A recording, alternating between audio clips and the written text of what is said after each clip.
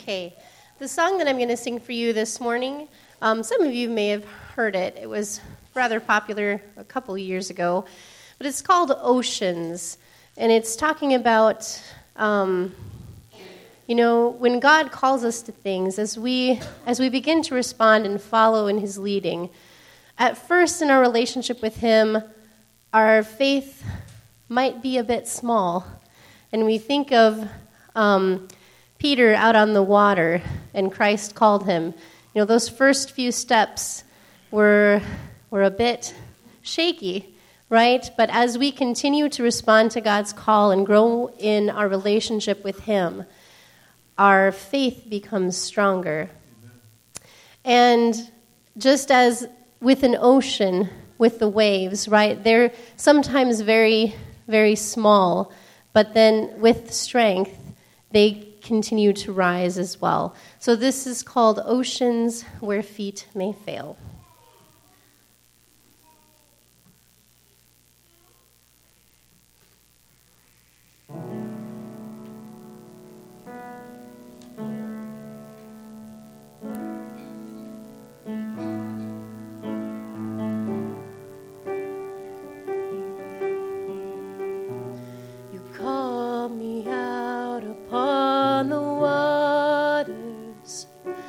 The great unknown, where feet may fail,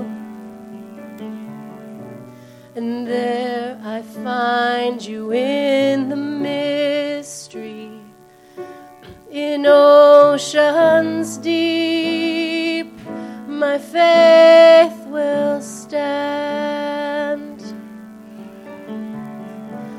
and I will call upon your name and keep my eyes above the waves. When oceans rise, my soul will rest in your embrace, for I am yours and you are mine. Ooh, ooh.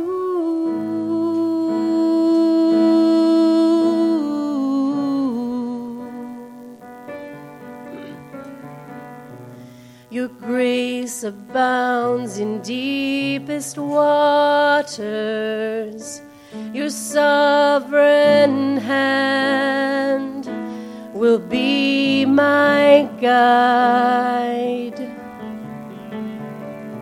Where feet may fail and fear surrounds me, you've never failed and you won't start now. And I will call upon your name and keep my eyes above the waves. When oceans rise, my soul will rest in your embrace, for I am yours and you are mine.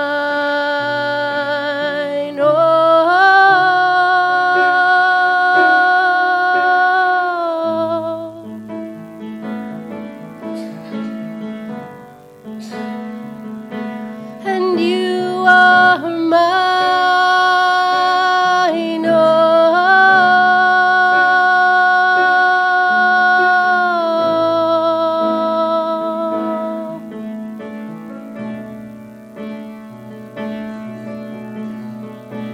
Spirit, lead me where my trust is without borders.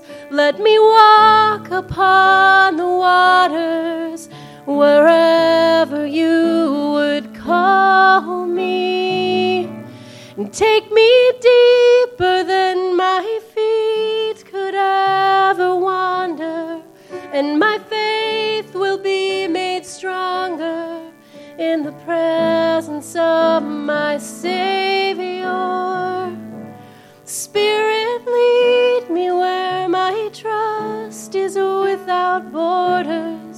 Let me walk upon the waters wherever you would call me. And take me deeper than my feet could ever wander, and my faith will be made stronger in the presence of my Savior. Spirit, lead me where my trust is without borders. Let me walk upon the waters wherever you would call me. Take me deeper than my feet could ever wander, and my faith will be made stronger in the presence of my Savior.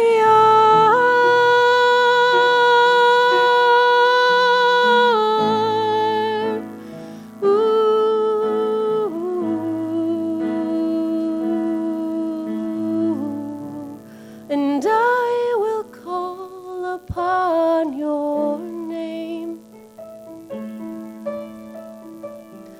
and keep my eyes above the waves. My soul will rest in your embrace, for I am yours and you are mine.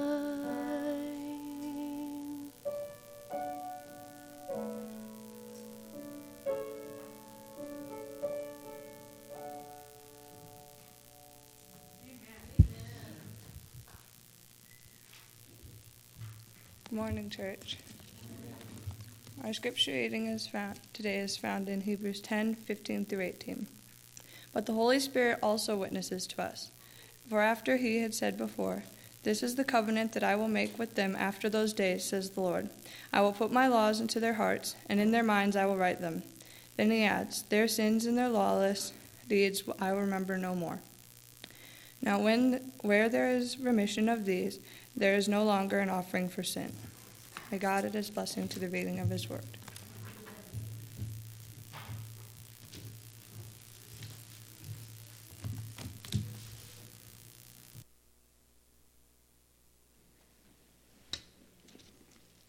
Let's pray, shall we? Dear Heavenly Father, Lord, as we open your holy word, we pray for a blessing upon it. We pray, Lord, that the words that are contained in this book will become the standards by which we live. I pray, Lord, that you would use my lips to speak a message to your people. May their hearts and their minds be opened up to receive it, Lord. May they be made ready. I pray, Lord, that we would all be transformed through the power of your word. In Jesus' name I pray. Amen. I want to start out it's still this morning, by telling you a story about a young teenager. How many teenagers do we have? I'm recycled. Okay.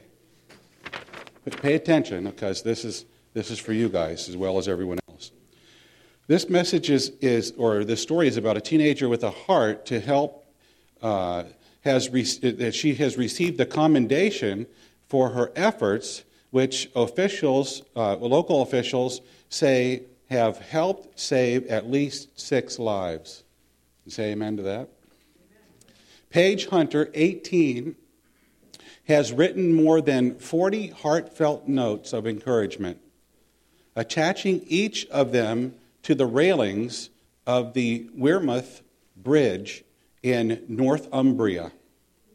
And I had to look up where that's at, by the way. I never heard of Northumbria before. It's the northern part of England where it intersects with Ireland.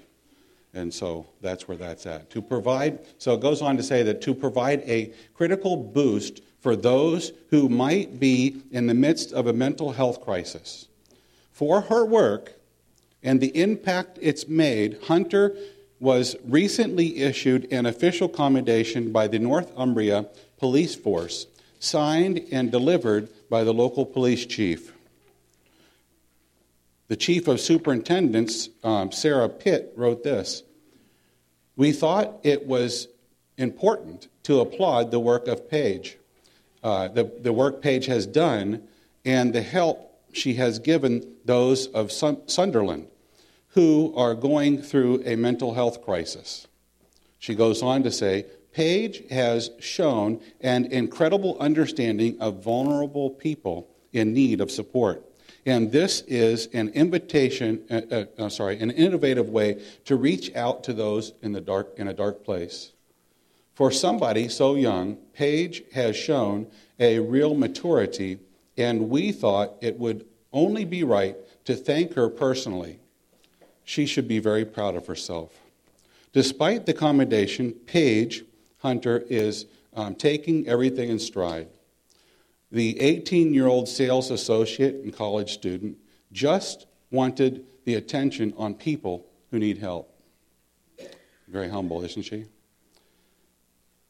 She states this: "It is important that we encourage people to speak out and raise awareness of mental health issues and the impact on people's lives." I'm going to continue delivering a message from the book of Hebrews. I pointed out to you the last time I spoke with you from this book that it was, we don't know who wrote it, but the leading scholars speculate that it was Paul. And in the beginning part of the book of Hebrews, the author presents Christ as being a greater high priest. And here in chapter 10, we pick up in verse 8. I'm going to cover some territory pretty quick here. After saying above, sacrifices and offerings and whole burnt offerings and sacrifices for sin you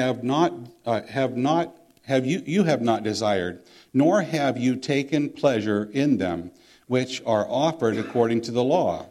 Then he said, behold, I have come to do your will. He takes away the first in order to establish the second. By this we will have been sanctified through the offering of the body of Jesus Christ once for all. Every priest stands daily ministering and offering time after time the same sacrifices which can never take away sins. But he, having offered one sacrifice for sins for all time, sat down at the right hand of God, waiting from that time onward until his enemies be made a footstool for his feet. I wish I had time to get into that. There's a whole message there. For by one offering he has perfected for all time those who are sanctified. And the Holy Spirit who testifies to us, to who? To us. For after saying, this is covenant that I will make with them after those days, says the Lord. Now listen. I will put my laws upon their hearts, and on their mind I will write them. Now that's the NASB, but the King James is similar when it says that I will put my laws into their hearts, and in their minds I will write them. But I went to, as I was preparing for this message, I like to go to different translations of Scripture. And I came across what the Amplified Bible says. The Amplified Bible is a Bible that adds some information in there to help you understand the text. So the Amplified Bible puts it this way. It says, I will imprint my laws upon their hearts, and I will inscribe them in their minds. On their inmost thoughts and understanding, it adds. I like that because it says that I will imprint my laws upon their hearts. You know, elsewhere in Scripture, God tells us that He desires to take our heart of stone out and replace it with a heart of flesh. Why? Why does God want to do that? I believe it's because of this. Now, my wife one of the duties she had when she worked at a law firm was to be a notary public. You guys are familiar with those people? When you have an official document that you need signed, they take their seal and they put it in the document, and they sign it, verifying that it was witnessed that it was signed by you. Nowadays, I think they just put a rubber stamp on there. It's not, to me, it's not as significant. But think about that when you emboss that paper with that official seal. You squeeze it, and the seal gets pressed into the paper. Is it easy to get that out of the paper? Could you ever get that out of the paper? You know, I think if no matter how many times you ironed it, it's still not going to come out. So what does God say? He says He wants to imprint His law in our hearts. And He wants to inscribe it in our minds. Then He goes on to say in verse 17, and their sins, now this is good news, this is the gospel in a nutshell, and their sins and their lawless deeds I will remember no more. Now you've got to be excited about that. Isn't that good news today? I mean, in this world of chaos that we live in, death and destruction, there's still good news for humanity. I will remember their sins no more. Now, where there is forgiveness of these things, there is no longer any offering for sin. Why? Because it's already been given, and it's already been forgiven. Then he goes on to say, therefore, brethren, since we have a confidence to enter the holy place by the blood of Jesus, by a new and living way, which He inaugurated for us through the veil that is His flesh, and since we have a great priest over the house of God. I want to go back to where it says confidence. The King James version, it says boldly. Is that what it says? Anybody got the King James? Boldly? Yeah. Now, when you think about boldly, what do you think about being bold? Is that proud and arrogant, or is it confident? Yeah. I looked up this word, that's translated boldly or boldness in the original language in Greek, and it's parasenia or parasenia, and so it means translated courage, but also it could be translated often return. Does that change the meaning for you? Often come into the presence of God. Now that sounds like to me an invitation. How about you? Does God want us in His presence? Yes, absolutely. That's why Jesus went through what He did on Calvary's cross to open up the throne room of heaven for us. The veil of His flesh, He sacrificed. Just like in the temple in His day, the veil was torn asunder from top to bottom, opening up for us the Holy of Holies. And we enter symbolically and through the work of Jesus Christ into God's presence. And it goes on here in verse 22. It says, let us draw near with a sincere heart. What type? A sincere heart in full assurance of faith, having our hearts sprinkled clean and a conscience, and our bodies washed with pure water. And then it says, let us hold fast confession of our hope without wavering. Without wavering. This word confession is homologia. You're getting a Greek lesson this morning. Homologia. I don't expect you to remember these words. But it can also be translated in a sense of at war, terms of surrender. Have you come to terms for your surrender? Have you come to the point where you say to Jesus, I surrender myself to you. I give up. My way isn't working. I don't know about you, but that's happened for me. I tried my way. It didn't work. So I had to come to Christ and I had to say, Lord, forgive me for being so arrogant to think I could live my life the way that I want to live it. Please help me, and I'll live it the way that you want me to live it. Have you reached that point yet? It's an unconditional surrender that God's seeking. Amen? You have any conditions that you've kept for your surrender? If so, then I don't think you've completely surrendered. Amen? God is wanting from us a complete surrender. So let us hold fast the confession of our hope without wavering. For he who promised is faithful.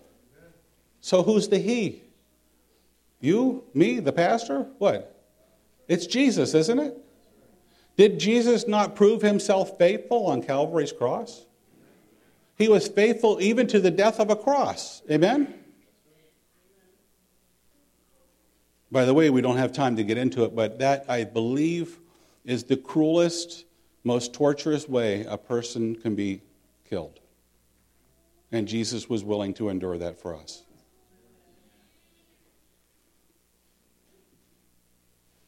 And let us consider,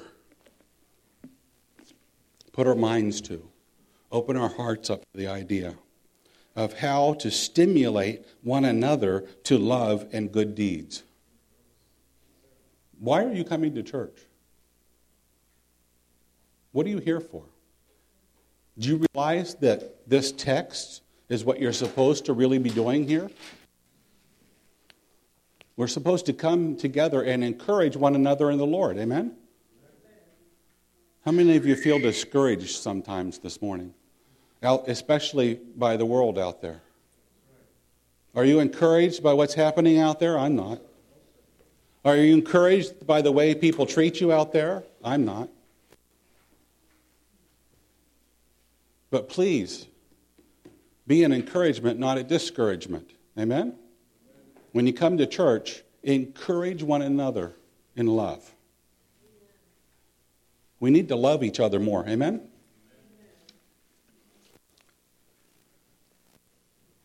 Then it says this about our brothers and sisters who we don't see in the pews this morning. Not forsaking our own assembling together, as is the habit of some, but encouraging one another, and all the more as we see the day drawing near. I don't know about you, but I see the day of Jesus' second coming closer and closer by the moment. We should be encouraging one another in that, my friends. And we should be praying for and thinking about people like Mike that are out there. There are people that are members of this church that are on the church records as being members here that haven't attended here in many, many years. They have forgotten or forsaken the assembling of themselves together. Are there any Lone Ranger Christians? The Bible doesn't teach that, does it? You know, I've got relatives that I've witnessed to that are believers.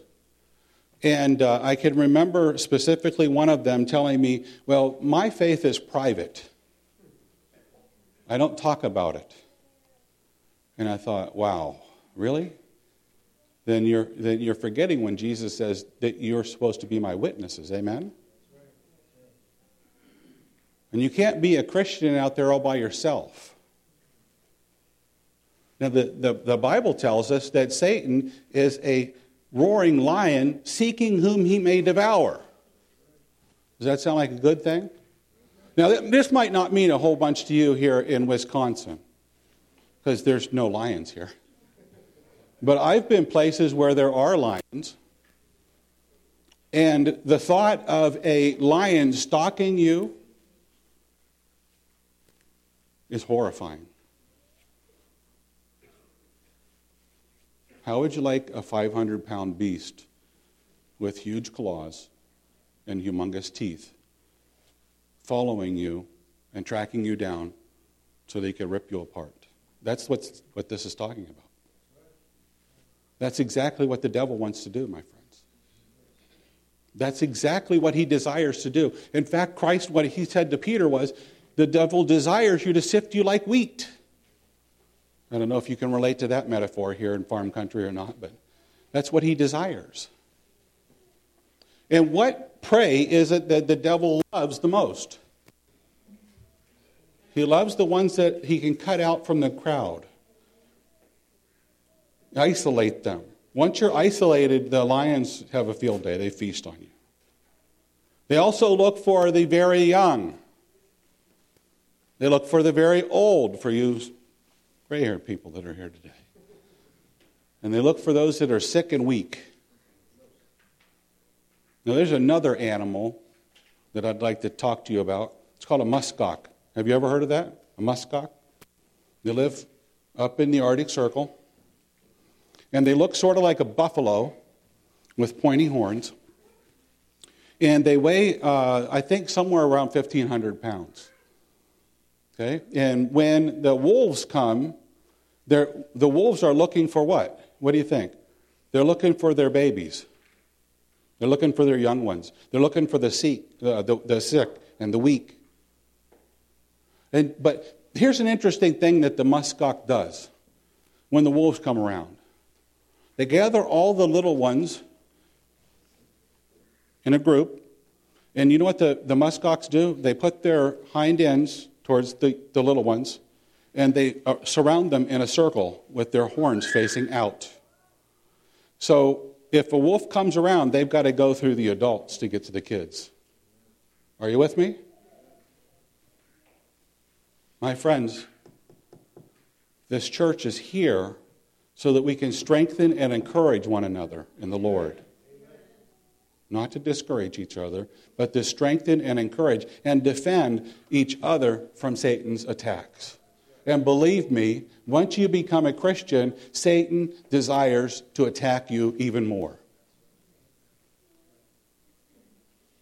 I can tell you that for certain because I've experienced it. Get baptized. For those of you that aren't baptized yet, get baptized. And you'll find out that Satan doesn't leave you alone because you became a Christian and got baptized. In fact, if anything, he intensifies his attacks to help to discourage you. But what we're here for, what us believers are here for, is to strengthen and encourage one another.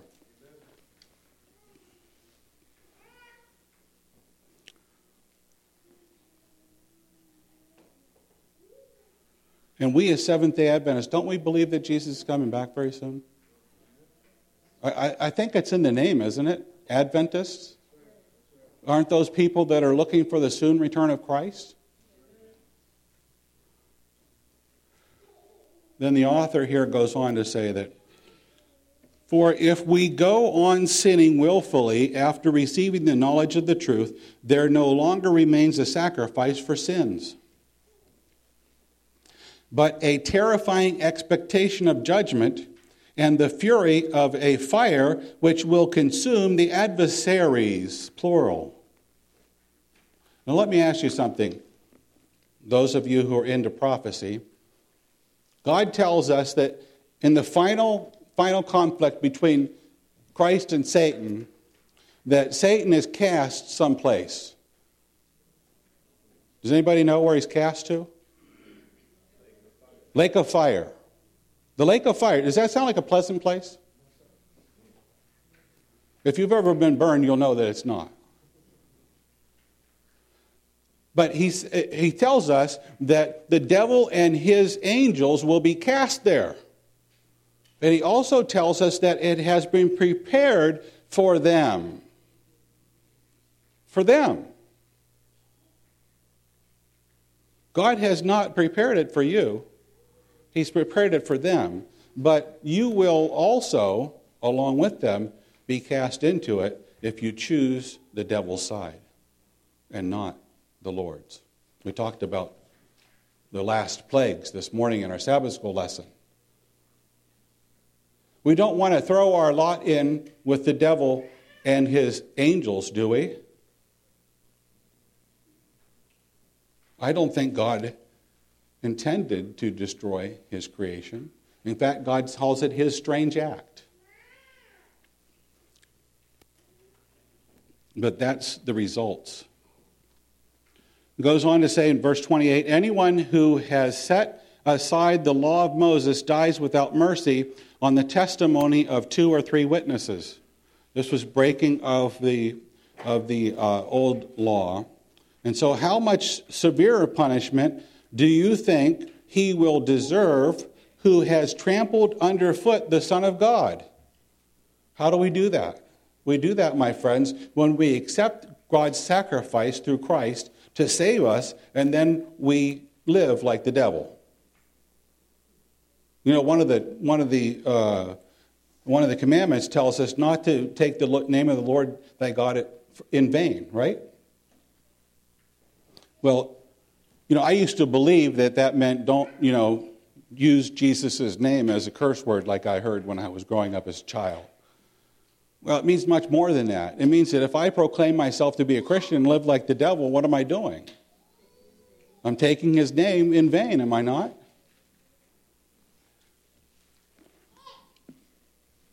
And trampling underfoot the Son of God. Now, in the Middle East, that means a lot. Here, it doesn't mean a whole bunch. But let me tell you, when God declares that he's going to make Jesus' enemies his footstool, and that we trample Jesus underfoot when we go on sinning after we've accepted Christ, it means something. Because in the Middle East, to show you the bottom of my foot is the worst possible insult that I can do to you. You know, there are certain gestures that can be given here in the United States that are offensive. I won't do any of them, but you guys know what I'm talking about, right? Can I get a witness? But in the Middle East, if I sit and I cross my legs in a chair in such a way that you see the bottom of my foot, it's highly insulting. You know why? Because the sole of your foot is the lowest place that there is, and it's the dirtiest place, because you walk around in those places and you get your feet dirty. And in Jesus' day, we know from the foot washing the types of things that were on people's feet, and they weren't pleasant.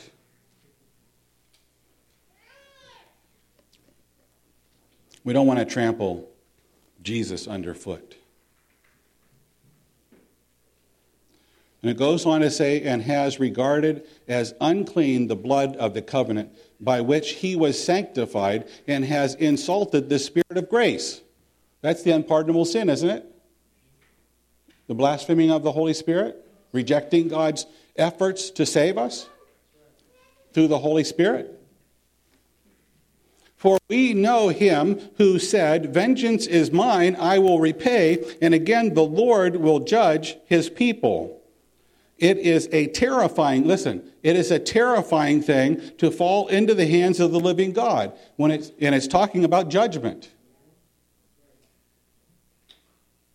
I'd like to be on the right side of God's judgment, having an advocate with the Father, Jesus Christ, and being covered by his grace and his white robe of righteousness.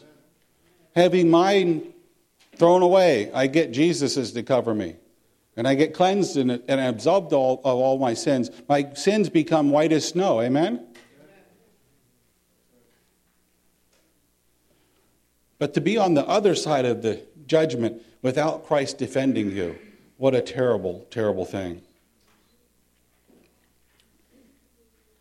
But remember the former days, when after being enlightened, you endured a great conflict of sufferings.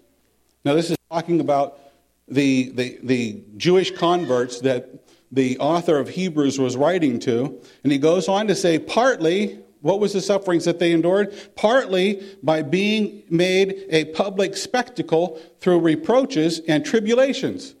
Mike, what you did today would put you in a very precarious place back in society in that time. You could lose your life because of what you did becoming a Christian. And I hate to tell you this, but there's places in this world today that that's still true. You become a Christian and people find out about it, your life is in danger. I've known some of them from Sri Lanka and from India and other places. You literally have to be an undercover Christian because your life is in danger.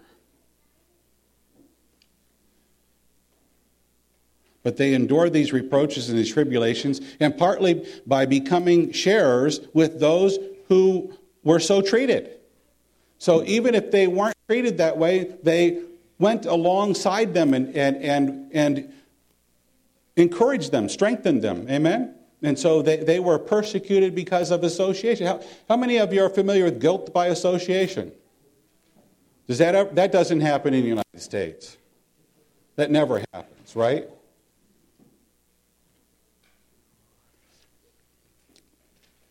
For you showed sympathy to the prisoners and accepted joyfully the seizure of your property, knowing that you have for yourselves a better possession and a lasting one. Now, my friends, that may happen again in the future. These believers were willing to do that. Are you willing to lose all of your possessions for Christ? I mean, what do you have that's worth losing eternity? What is it that you possess?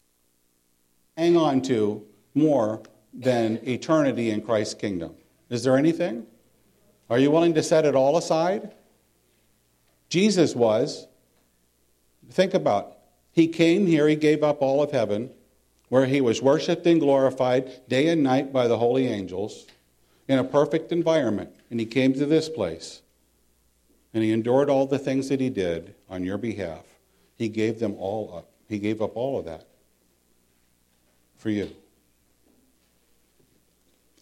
Therefore, do not throw away your confidence, which has a great reward, for you have need of endurance, so that when you have done the will of God, you may receive what he promised. In verse 39, it says this, but we are not of those who shrink back. Amen? To destruction, but of those who have faith to the persevering of the soul. I'd like to close with this thought.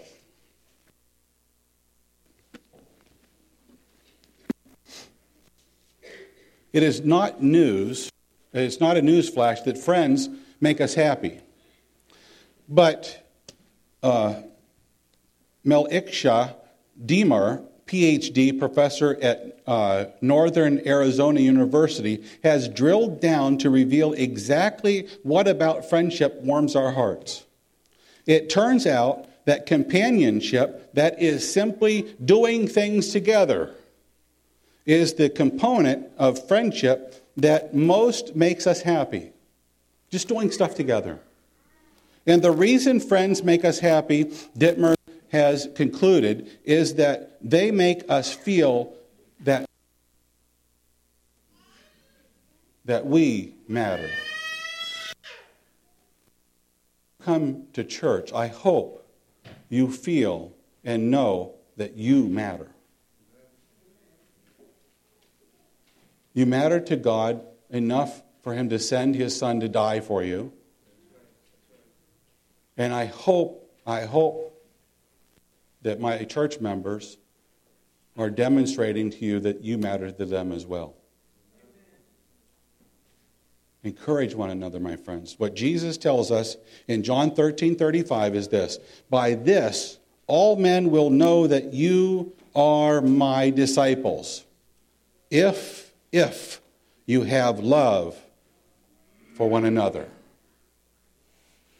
If anything can be said about the Seventh-day Adventist Church, I hope and pray it is that we love each other.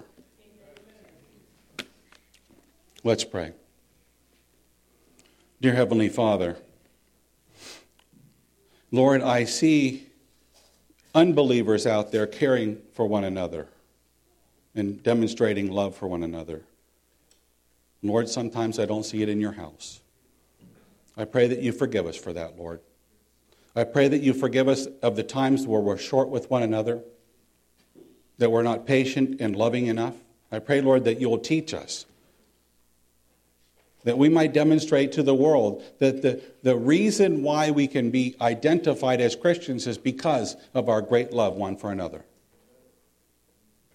Lord, I know that that's only possible by the power of your Holy Spirit and a converted heart. So I pray, Lord, that you will convert my heart as well as everyone's here, that we might live out that message and demonstrate to the world that you are more powerful and you have overcome the world. In Jesus' mighty name I pray. Amen.